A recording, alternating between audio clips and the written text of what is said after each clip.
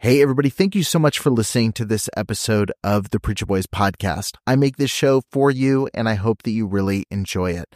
I have a lot of people that ask me how they can support the show financially, and you can do that by heading over to patreon.com/preacherboys. You're going to get access to exclusive content, including early releases of episodes. I've got a couple episodes right now that have been released at least a month early over on Patreon. You've got access to things like unique merch, depending on what tier you join, and you get access to some behind the scenes content that I'm posting within the group. So head over to patreon.com/preacherboys and become a member over there today. Every single supporter helps make this show a little bit more possible, especially as I continue to add additional episodes and content every single week. Thank you so much for tuning in. Let's get back to the show. Trigger warning. This podcast contains descriptions of various abusive situations. Listener discretion is advised. You are listening to the Preacher Boys podcast, a podcast shedding light on decades of mental, physical, and sexual abuse within the independent fundamental Baptist movement. The testimonies shared on this podcast are told from the personal experience and perspective of the survivors. Not all legal outcomes are known or final. Any suspect is presumed innocent until proven guilty in the court of law. To find more information about the Preacher Boys podcast and upcoming documentary, visit preacherboysdoc.com or connect on Facebook, Instagram, or Twitter with the handle @preacherboysdoc. Now, here is your host, Eric Skwarczynski. Thank you so much for joining me on the Preacher Boys podcast. JT, can you just introduce yourself to our listeners and let them know a little bit about you? Yeah, I'm JT Langhorne, and I grew up IFB actually with a great loving family, and they were super supportive of me and everything that I did. The hard part was in the IFB culture, I don't think people were aware at the time, maybe still aren't, and it seems like they still aren't, of how difficult it can be for kids to be, taught some of these things that just put a lot of fear and spiritual trauma and puts them into that life. And so I was a fly on the wall for years at Highland Park Baptist Church, which is in Chattanooga, and, Tennessee Temple High School, grew up there, university. And the stuff that I saw, it was really tough as I grew up to stay not jaded about a lot of the things that I saw, and it was tough to deal with. So when you say you saw a lot, I'm not overly familiar with Tennessee Temple, and I know JC over at Recovering Fundamentalist. I think he's from Tennessee Temple, but I don't really know that world. So I don't know that I can take guesses about what it's like, but what was the experience there? What did you notice was harmful or toxic about that environment?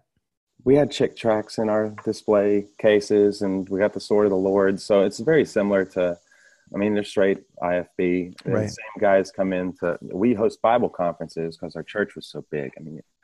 Thousands of members. We had all the, the big hitters coming in, and, we had in Trinity, I don't know Bob Gray Sr. or Bob Gray, old Bob Gray. I don't know if you are aware of old Bob Gray from Jacksonville, Florida. I'm sure you are. Yeah. It's a big story out of the IFB abuse scandal. Yeah. That was one of those big ones too, where it's what? Yeah. This went on for how many years? And, I'm coming up through this. I'm not thinking anything about it, except for the fact that I'm scared to death of hell, scared of it. And I know that there's probably people out there saying, yes, you should be scared of hell. But there's a difference between being scared of hell and having it crammed down your throat and weaponized when you're 6, when you're 8, when you're 12. And it was just all the time. We're getting a church camp. There was one story, and I actually wrote about it. This guy's got a ventriloquist dummy, and he's telling all the kids and telling jokes, and it was a nightly thing.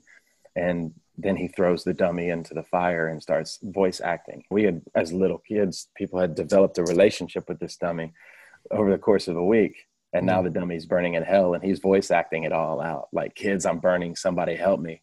And that actually made the local news. Every kid got saved. But it was those kind of tactics. If you're not 100% sure that you're saved, you're 99% sure, then you're 100% lost kind of thing. So that leads to people getting saved. I guess in the novel, I said the character got saved 78 times. Right. Yeah, that's pretty accurate. I think anybody who's grown up in the IFB has probably gotten saved quite a few times. Yeah. Yeah, and I agree. There's a difference between talking about hell or talking about whatever you want to fill in the blank with the rapture. Like for me, it was the rapture. It was hell for a while, but rapture was the thing where I was like terrified of what if I'm not sure? What if I didn't say the right thing? What if I accidentally did something wrong where I'm going to be left here? Yeah. And yeah, I agree. There is a way to talk about it. There's a way to discuss it without being overly like traumatizing. And for a lot of, even in, I said big church, but in adult services, it was a situation where hell was the leverage to get you to make the decision, as opposed to who God is being the reason you make the decision. And I think that's a very different and harmful way to share a gospel message, is to start with the fear and not with the hope. I would say most every time I got saved was because of hell. Yeah. Like every time.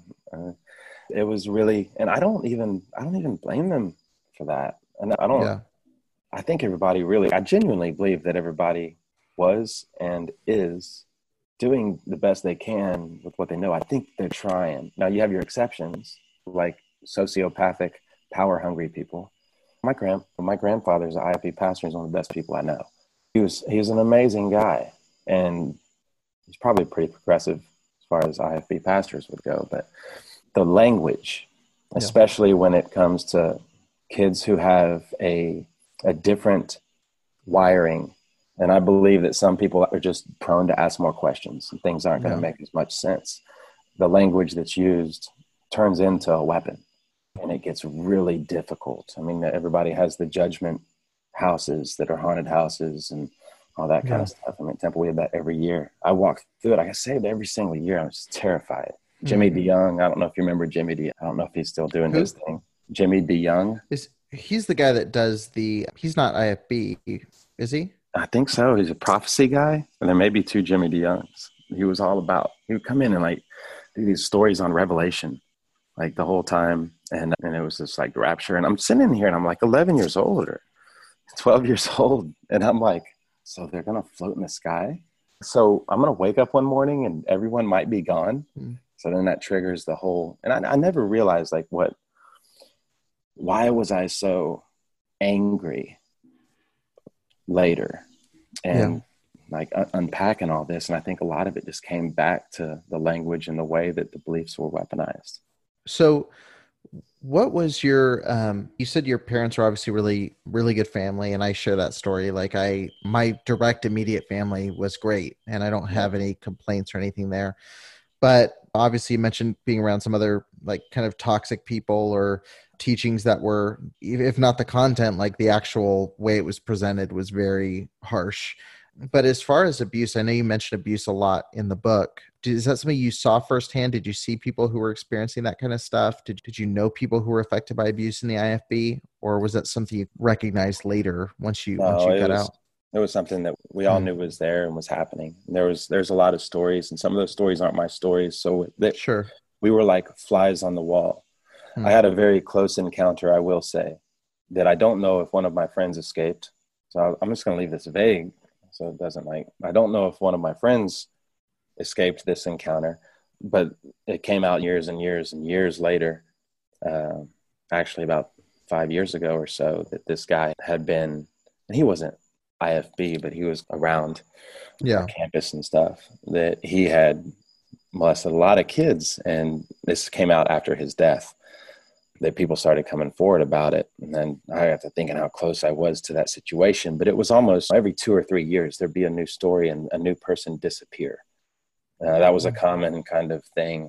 And then you just see the way things were talked about, preached about.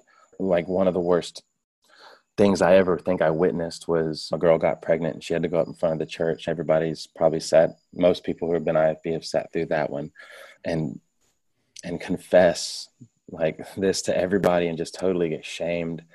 And this happened to a gay member of our church too. And lately I've been thinking about, man, I've had a hard time telling people that my beliefs may be changing, and I'm afraid to tell people like what my deconstruction and reconstruction, how that really going to go, how they're going to look at me differently, judge me, love me differently. And that's about my beliefs. Yeah. But somebody who's gay, like their whole existence is just being rejected by people that they love. And I can't imagine how harmful that is. And looking back on this stuff as an adult, I'm realizing why I was so angry for so long, without getting into any kind of like doctrinal issues and all that kind of stuff. But there just wasn't a lot of love in the church setting. And I honestly may have been holding them to too high of a standard because my family setting was good. I don't know. Yeah. So. Yeah. That's interesting. No, and again, I relate to that story quite a bit. Like I said, my immediate family, great, and taught me to question, taught me that no matter what happened, like they would love me, that they were there, they would support me.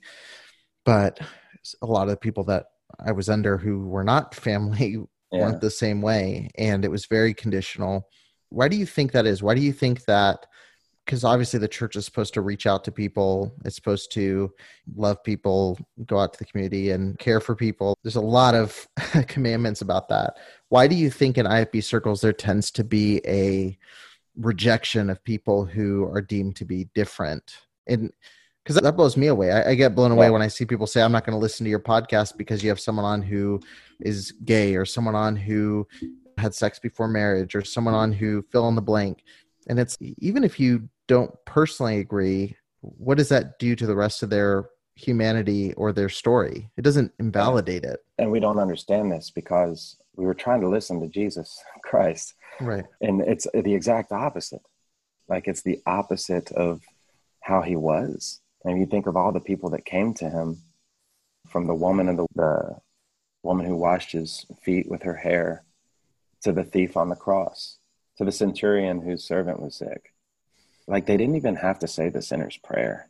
They just asked him. They asked him for help. They showed their love. They pretty much said they believed. And then all of a sudden, they recognized who he was. They saw him. Yeah.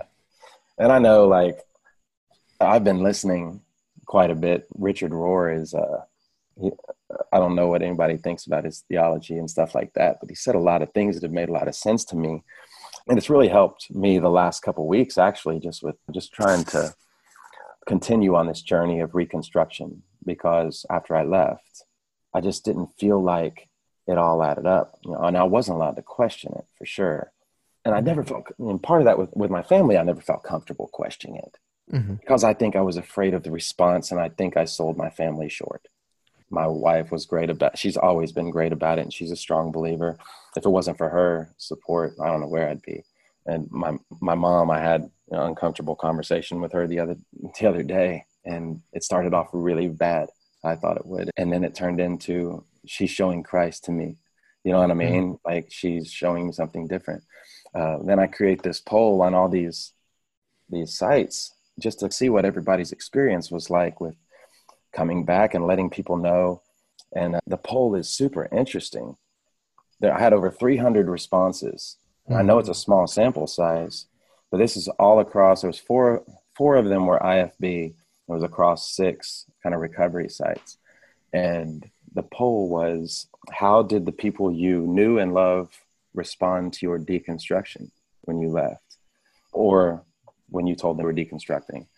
And out of all the results, it's 320 some results, 154 judged or tried to save them, which pushed them further away.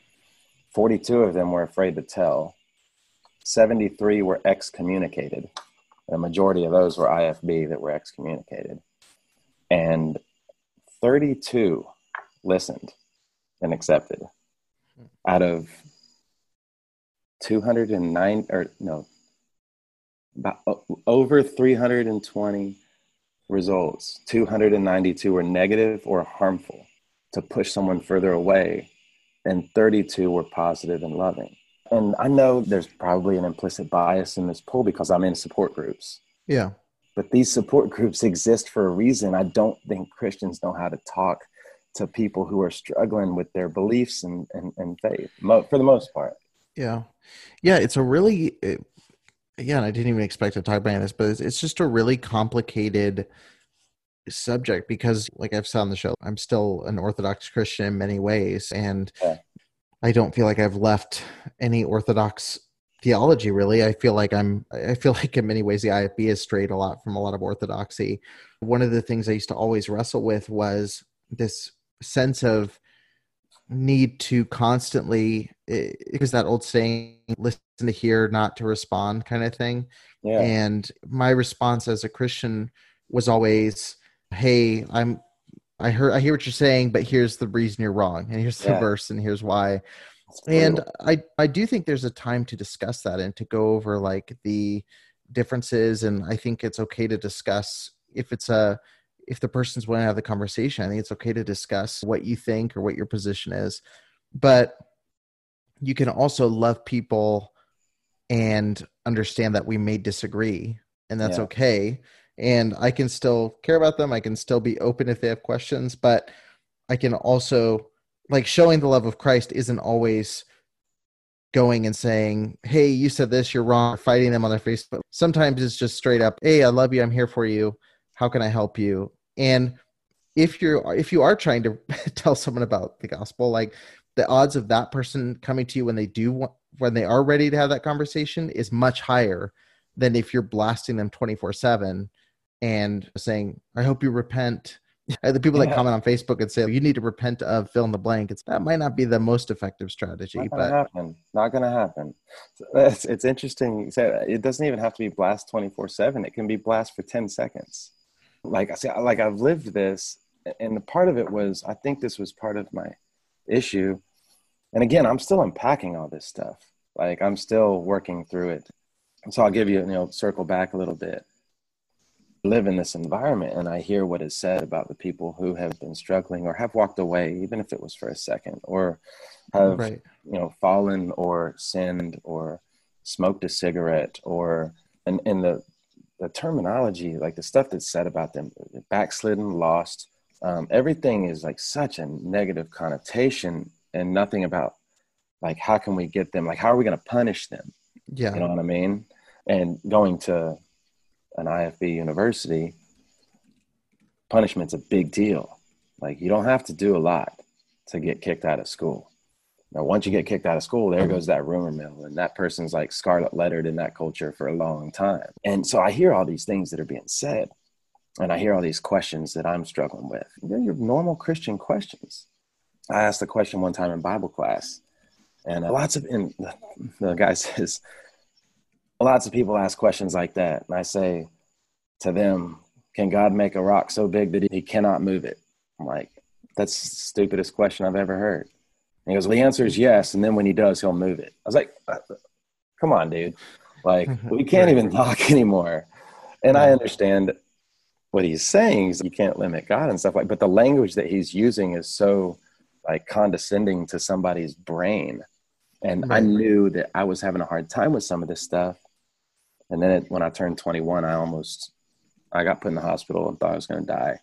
I was hospitalized for 2 weeks, and I had a little spot on my brain that they didn't know what it was. They thought it could be cancerous and stuff like that. It ended up, I think I had Lyme disease.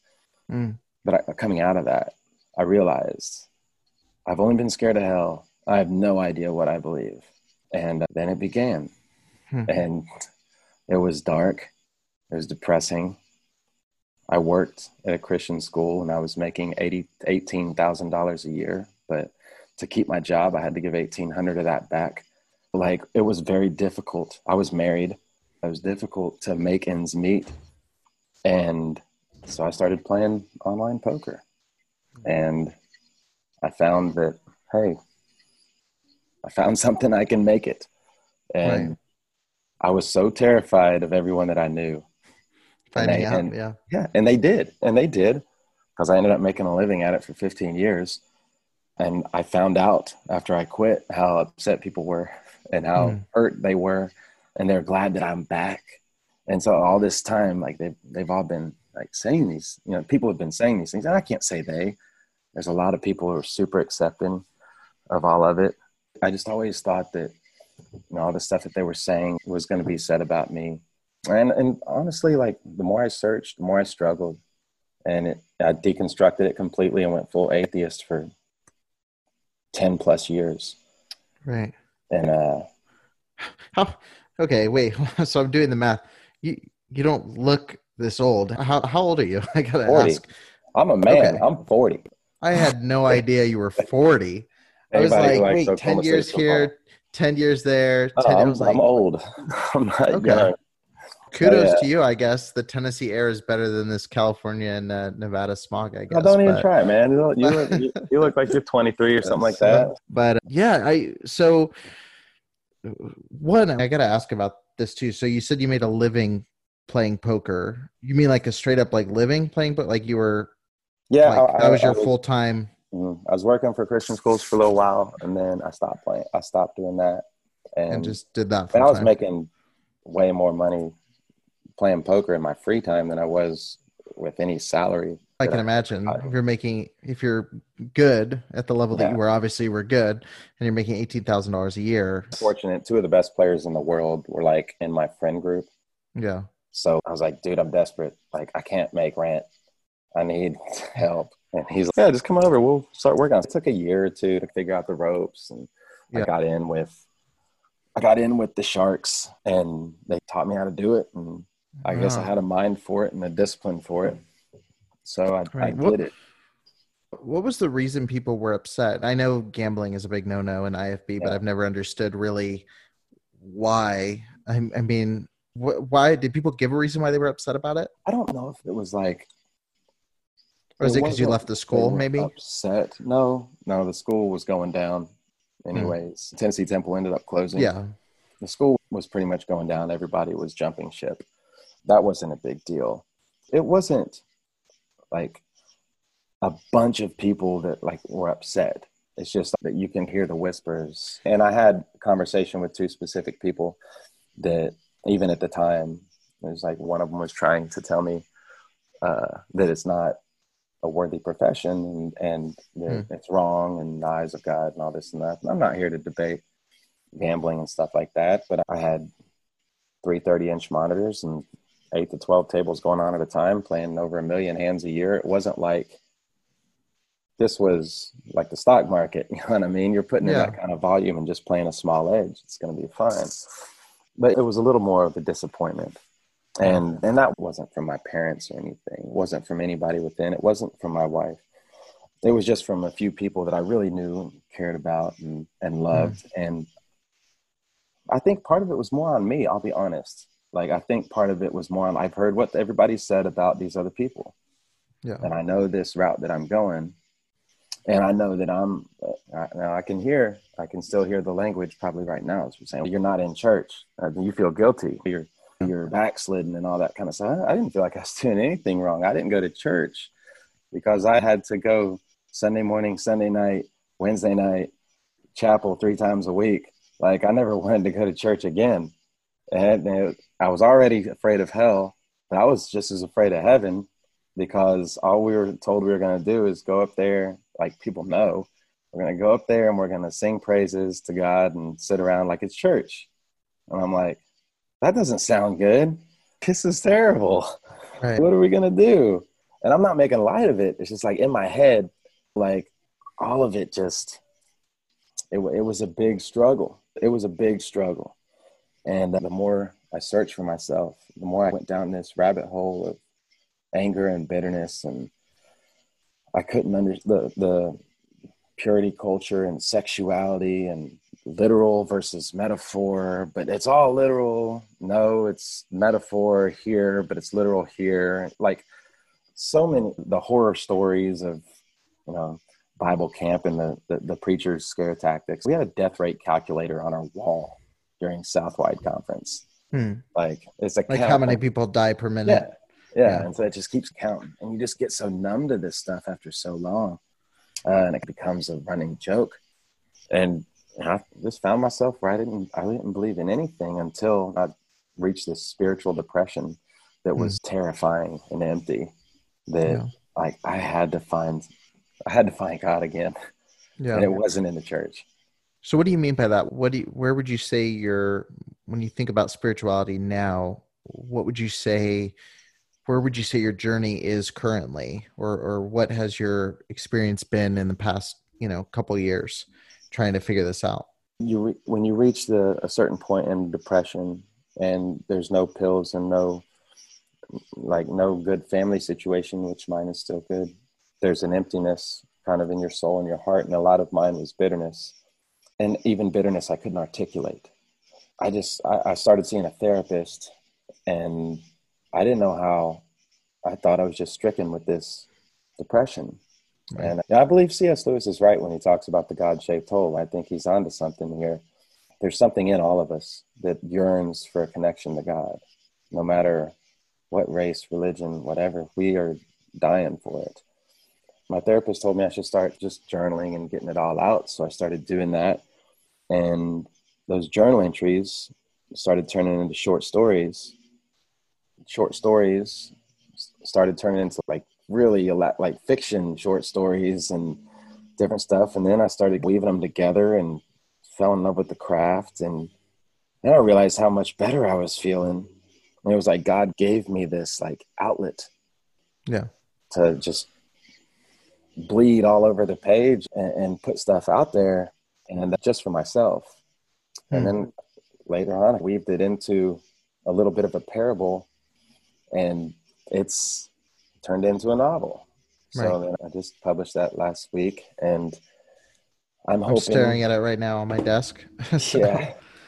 I appreciate you letting me send you a copy. But really, it's a parable I wrote it out of anger at first. And it became a lifesaver of, if this bitterness wins, you're going to go insane. Yeah. It's going to eat you up. The bitterness cannot win. And I don't want to spoil the ending or anything, but it begins with the same thing. It's like a kid's burning down a church, and it's R-rated. There's a lot of bad language. If you want to know what a rebellious kind of 16-year-old kid is thinking in church or thinking in your youth group, read this book. It'll give you a good idea of what sexual repression and kind of a lack of education on these things will do to somebody, or at least they're wanting to act out. They can't do it. So it's kind of an explosive kind of story like that. And I channeled a little bit of, it's fiction, but I channeled a little bit of how I feel and some stories that I was around and stuff like that. But honestly, I found God through writing this book. It's like in leaving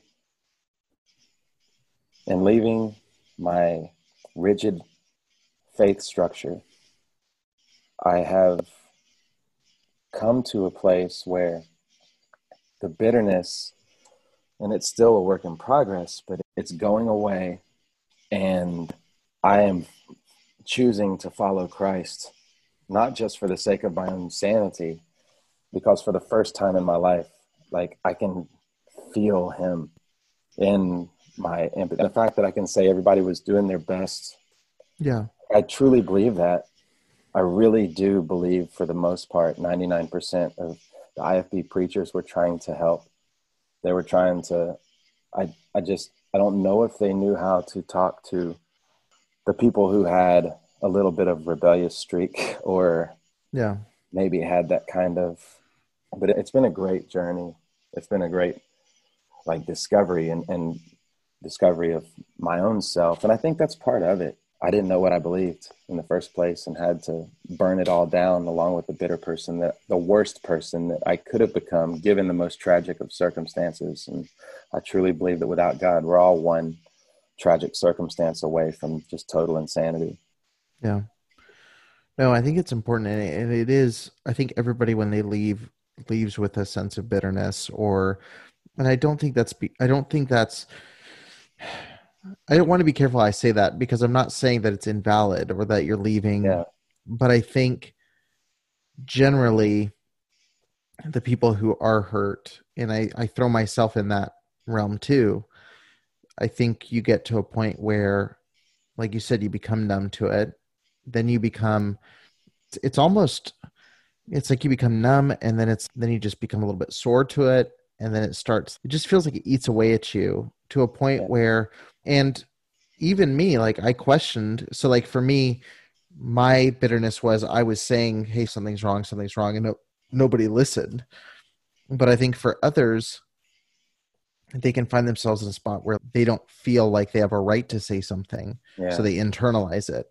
Either way, you're going to end up angry or bitter. And I think in some ways, like I'm thankful for the anger because it gets you to make action, take action and move, but you can't stay there. And I see too many people, like I see people that run or have run accounts similar to what I do, or tried to do books, or tried to do websites that are similar to what I've tried to do with this show. And I'm not saying I'm perfect, but I do see sometimes I'll see someone start doing something. I'm just like, man, I hope that you can step away from the bitter side and logically engage with the problem. And because if you're just running on that full steam ahead, you're going to burn out really hard, really fast. And like you said, I think you have to get what is that cathartic thing you can do to work through it. And creativity is a big deal. Like if you can do something like that's creative, that can give you that kind of voice, even if it's just with yourself. Like talking about it. This was my deconstruction / still in progress reconstruction. This is a 20-year process. But this book is a 6-year process. And the first couple drafts of the book, it was like pure, unadulterated rage fueled by nicotine. Like it was angry, and there was not much character development. It just sounded like I'm venting, you know what I mean? Like a journal. It sounded exactly like that. Yeah. And then I started to kind of think about the characters, and it's a main theme of the book. And I think this is what got me, because I'm playing witness to abuse. I'm playing witness to inhumane views toward people that lack love. It doesn't matter whether you agree with them, just love them. You know what I mean? Be there for them, just like Christ would have been. People struggle to do that. And I think that's human nature. I think we struggle. It's that kind of tribal thing. It's if you don't look like me. And you alluded to that. Like you said, for you, it took a lot for you to be able to say, oh, I think that person was trying their best. Even though you fundamentally disagree, not to use the word fundamentally, but you fundamentally disagree with what they may be saying. Puns. You can still love them. And I do want to circle back really quick, because you mentioned that, like, people being well-intentioned. And I always circle back to the quote, like, the road to hell is paved with good intentions. And I remember when I first heard that, and I was like, okay, I don't really get, but now, like, when I think about the IFB, for every egomaniacal, sex-crazed, money-grubbing, crazy cult leader like Jack Hyles, you have people that graduated from Hyles-Anderson College who truly felt like they were following God's call, and they were instructed by people like him. And so you've got a lot of pastors who are second, third generation who just don't know better. And they may truly, like, their goal may be, I want to see everybody that I meet go to heaven, which is that's a noble, good goal. Like that's, there's nothing wrong with that. But the way that they've been taught to do it came from somebody who was not so well-intentioned. And so you've got this really fragmented kind of world. And it is very hard. I struggle sometimes to see the difference and make delineations there. But there really are. There's guys who really think they're doing the right thing. They just happen to be taught by someone who was not a good person. And it's so hard not to group identify. These people of, like, being this the whole group think mindset. I think it's a very dangerous thing, and it's so tough to get that out of my head. And I realized too, you know what? I'm judging them just as hard as they would have ever judged me. I'm putting it on them and saying, I think that this is horrible. I don't think it's horrible for everybody. There's certain people that maybe they had lived a life of alcoholism and they needed strict rules to keep themselves out of the ditch. That's got to be valid. You know, they might need standards like that. I'm not saying it doesn't necessarily need to exist. I think that the power structure and all that kind of stuff, I think that people need to be aware. They need to learn how to talk to people who are really struggling. There needs to be open dialogue of being able to ask questions and be critical of it, because it just doesn't seem like, if you can't be like a little bit critical of a religion, I feel like that it's no longer about Jesus anymore. It's more about like you're worshiping this tradition way. The way to do it. Like it sounds like a bit of we're making ourselves a little bit more important than we really are. And that's a theme a little bit in the book.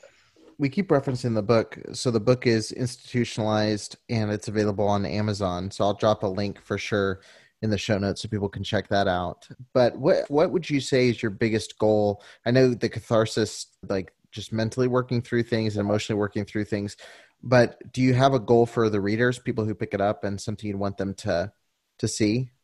There's going to be a certain type of reader that really enjoys this book, and it's going to be the reader that was like me, who's very angry and having a hard time getting out of it. And we're going to be able to sit in that anger for a little bit during the book. Like, it's going to feel good to sit in that anger. And eventually, you know, the book is, it's a metaphor. It's a parable. That's how it turned out. Eventually, that anger is going to destroy us. And there's going to be no hope on the other side. Now, there's another character in the book. Maybe he finds hope. Maybe he doesn't. I don't know. I have to believe that there's some kind of hope. I have to believe there's something out there. Because if there is hell on earth, it has to be having no hope and going mad as a result of tragic things that happen, because suffering is going to happen. So like, how can we avoid this? I like to listen to Jordan Peterson's speeches sometimes. It's like, how can we not make it worse? Like, we know suffering is going to happen, but how can we not make it worse? And I think being able to burn that bitterness and understand that, hey, your feelings of anger, your feelings of betrayal, or your feelings of you're questioning, you weren't able to question and you were mad about that, or you were abused, or whatever it was, like those feelings they're fine. Just don't get lost in them. Because when that pain, you lived in it that long, that glass gets real dry and there's nothing left. It's tough. Yeah. I definitely hope people will check it out. I'm excited to read through it, and it definitely seems like it's going to be a heavier read, but I'm ready for it and want to check it out. And I hope people listening will check it out as well and give a look to it. So there definitely needs to be a trigger warning on the book if you put it by the link. A lot of it was stories of things that I observed. Yeah. And again, most novels I learned how to write from reading Kurt Vonnegut. So like, he writes a fictional account of what he saw in Dresden and with the bombing and some of the horrible stuff like that, and then throws it into a story. And this is a lot. It's formatted a little bit like one of those where it's like a fictional account, things that you saw and the way that you felt at the time, or the way you could see people feel. Because I don't remember exactly how I felt 20 years ago. If you ask me now, I probably would tell you that 20 years ago, I was just happy, carefree, and didn't think about nothing, except for those times I got scared to death of hell. Yeah. Like, that was probably what I would have, that's probably what I said, because that's a long time ago.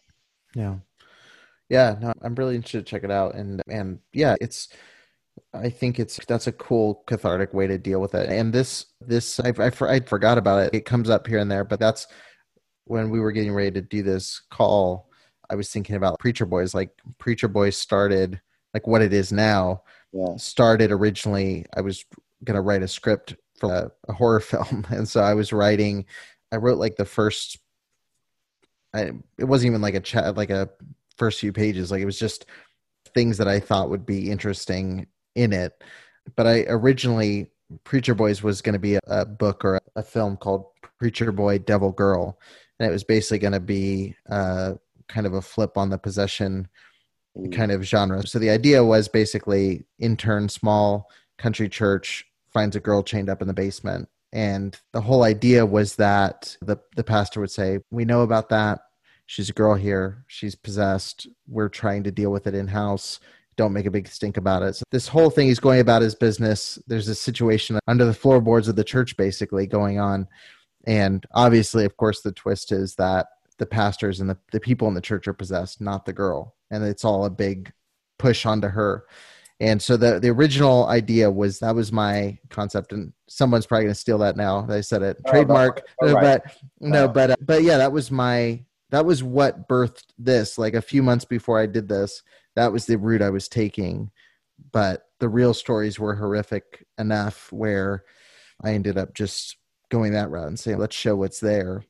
Yeah. But yeah, I think it's really important. And I think I can say this. I don't know if she'll get mad I'm saying this, but my mom is writing a book in the similar style right now, dealing with sexual abuse. And I just, especially if you are a creative, I know it gets easy when you are upset or when you are depressed. Like I know even during COVID, there's been times of, I don't want to do anything right now, but I think that's when you need to be putting pen to paper or putting music out or creating videos or whatever it is that you do for that creative outlet. And if you're not creative, whatever you do that you find yourself stopping because you feel depressed or sad or upset, I think you really need to take time and think, what is going to help me alleviate this feeling? Because you can't sit in it. I think it's good to sit in it once in a while and to think through it and to get upset about it.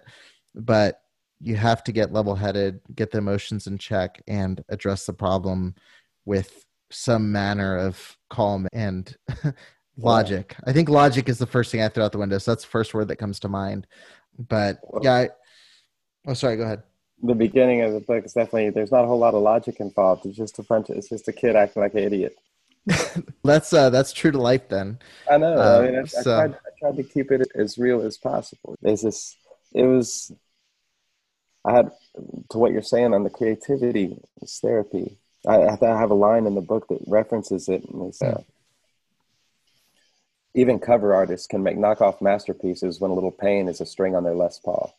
And it's just one of those things, like, man, it's just playing, like when you have some of the best artists, it's like when they're in the darkest places, sometimes they make the best music. Right. It helps them, and it ends up helping so many people. Yeah.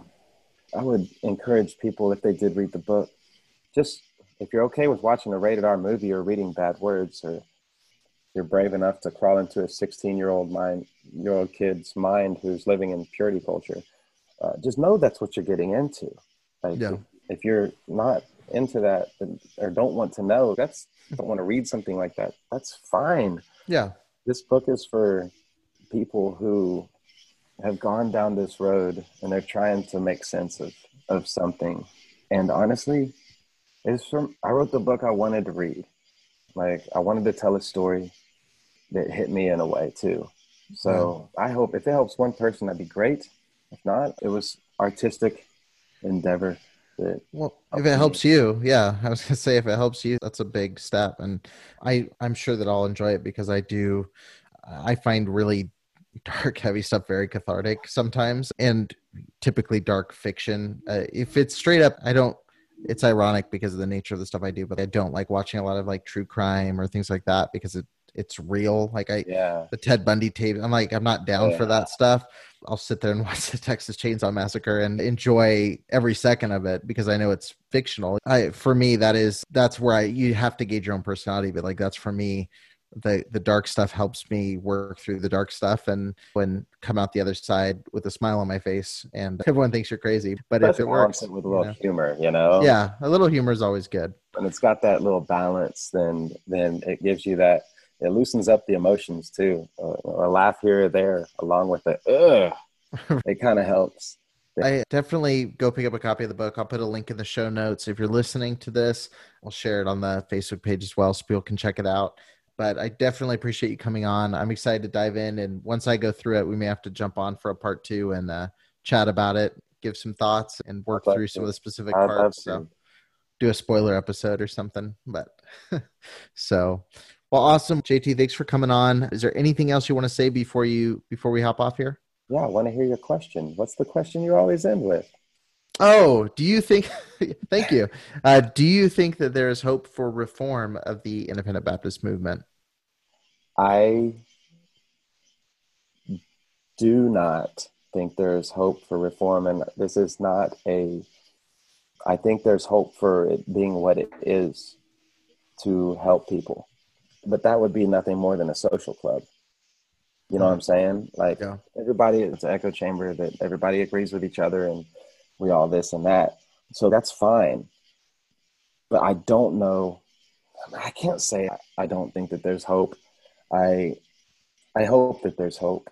But there's never going to be hope until it stops becoming about how wrong people are and how much more morally superior we are than them. And that's what drove somebody like me away, because you have this question of that the depravity of man combined with the elect, or predestination combined with eternal grace, once saved, always saved kind of thing. And it gives a lot of people a pass to be morally superior. And I don't know if we can stop, as I am former, we can stop being like that enough to not push people away. Yeah. So as a mechanism for understanding God and worship and showing Christ's love, I don't think it is. As a detox rehab facility for someone who really needs it, maybe. Yeah. Maybe. Yeah. Like the rigidity of it. Yeah. No, that's super interesting. I could rabbit trail off of this for a while, but it is such a interesting, and again, this circles back to like theology. Like when I look at the gospel message in scripture, like what I see, I don't see how you can read it and feel morally superior. I see, and that goes back to how I feel like how people deal with unconverted people is, the Bible even says it lists out all these different sins, and so are some of you. And it's like this, for me, I always look at it, I'm like, I'm literally no better than anyone else.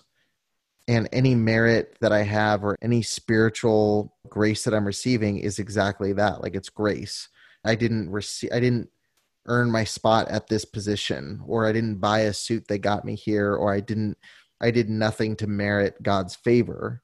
And theologically, even if we could go on a huge rabbit trail about all the different ins and outs of theology, the Bible is all about God choosing his people.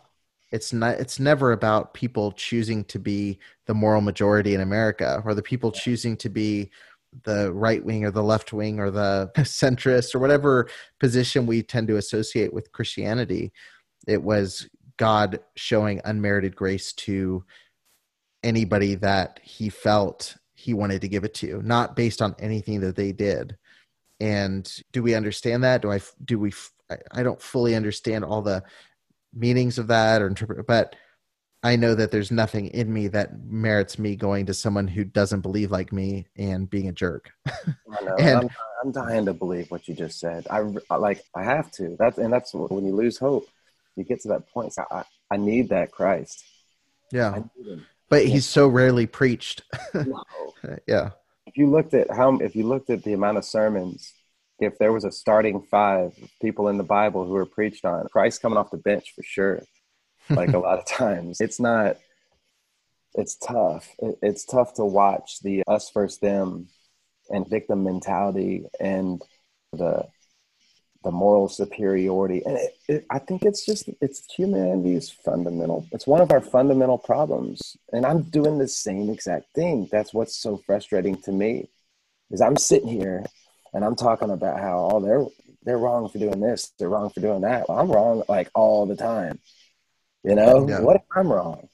And it's hard. Our biggest problem is like we need this superiority, and we have a hard time not making ourselves more important than we really are. Yeah. It's frustrating. And if we could just if the IFB could divorce the ego, Yeah.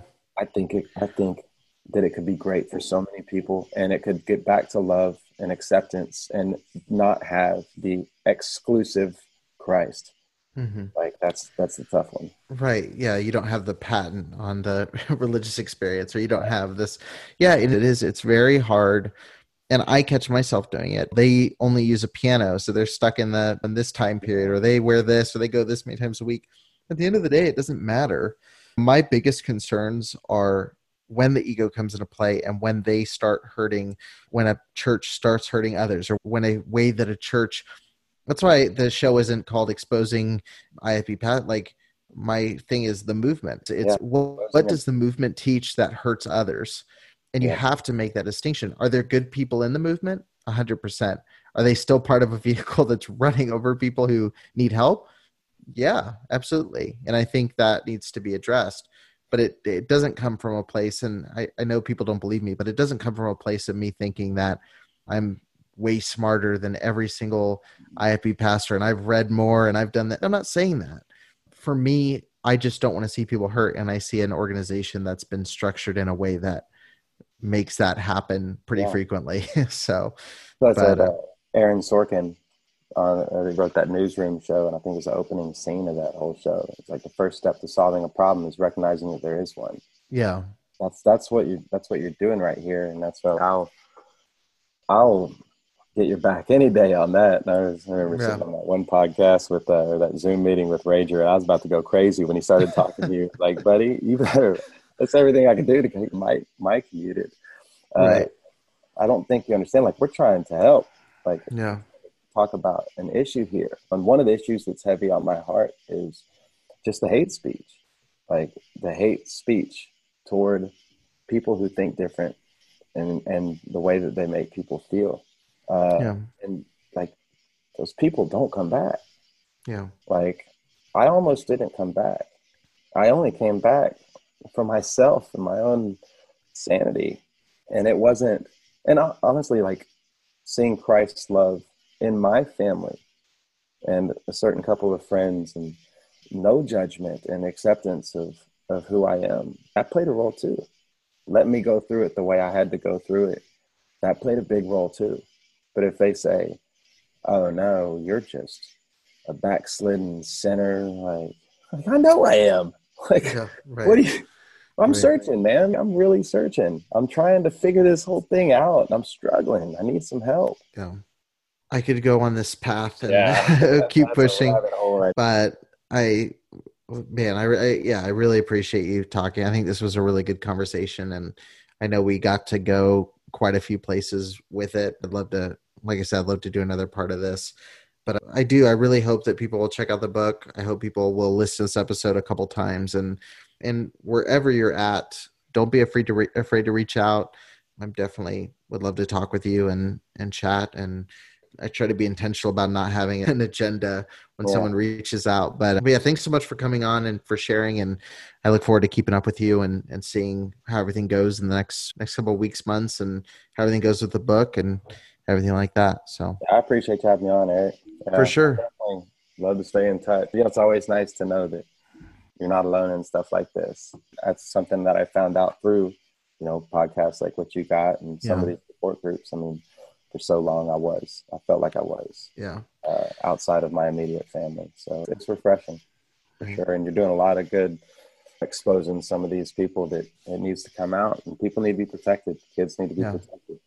Yeah. And I guess I'll just close with this is if you're listening to this and you do feel alone, like there are literally thousands of people listening to the show connected through social media that the minute they know that someone exists that needs help, I've seen them go and back them and try to do what they can to help. So you're not alone. There are people. There's at least two here, and I know there's plenty more where that came from. So definitely don't be afraid to reach out for fear of being left in the dust. It's not going to happen. Yeah, you can reach out to me on Twitter for sure. I'd love to try to talk to anybody that's going through stuff like this.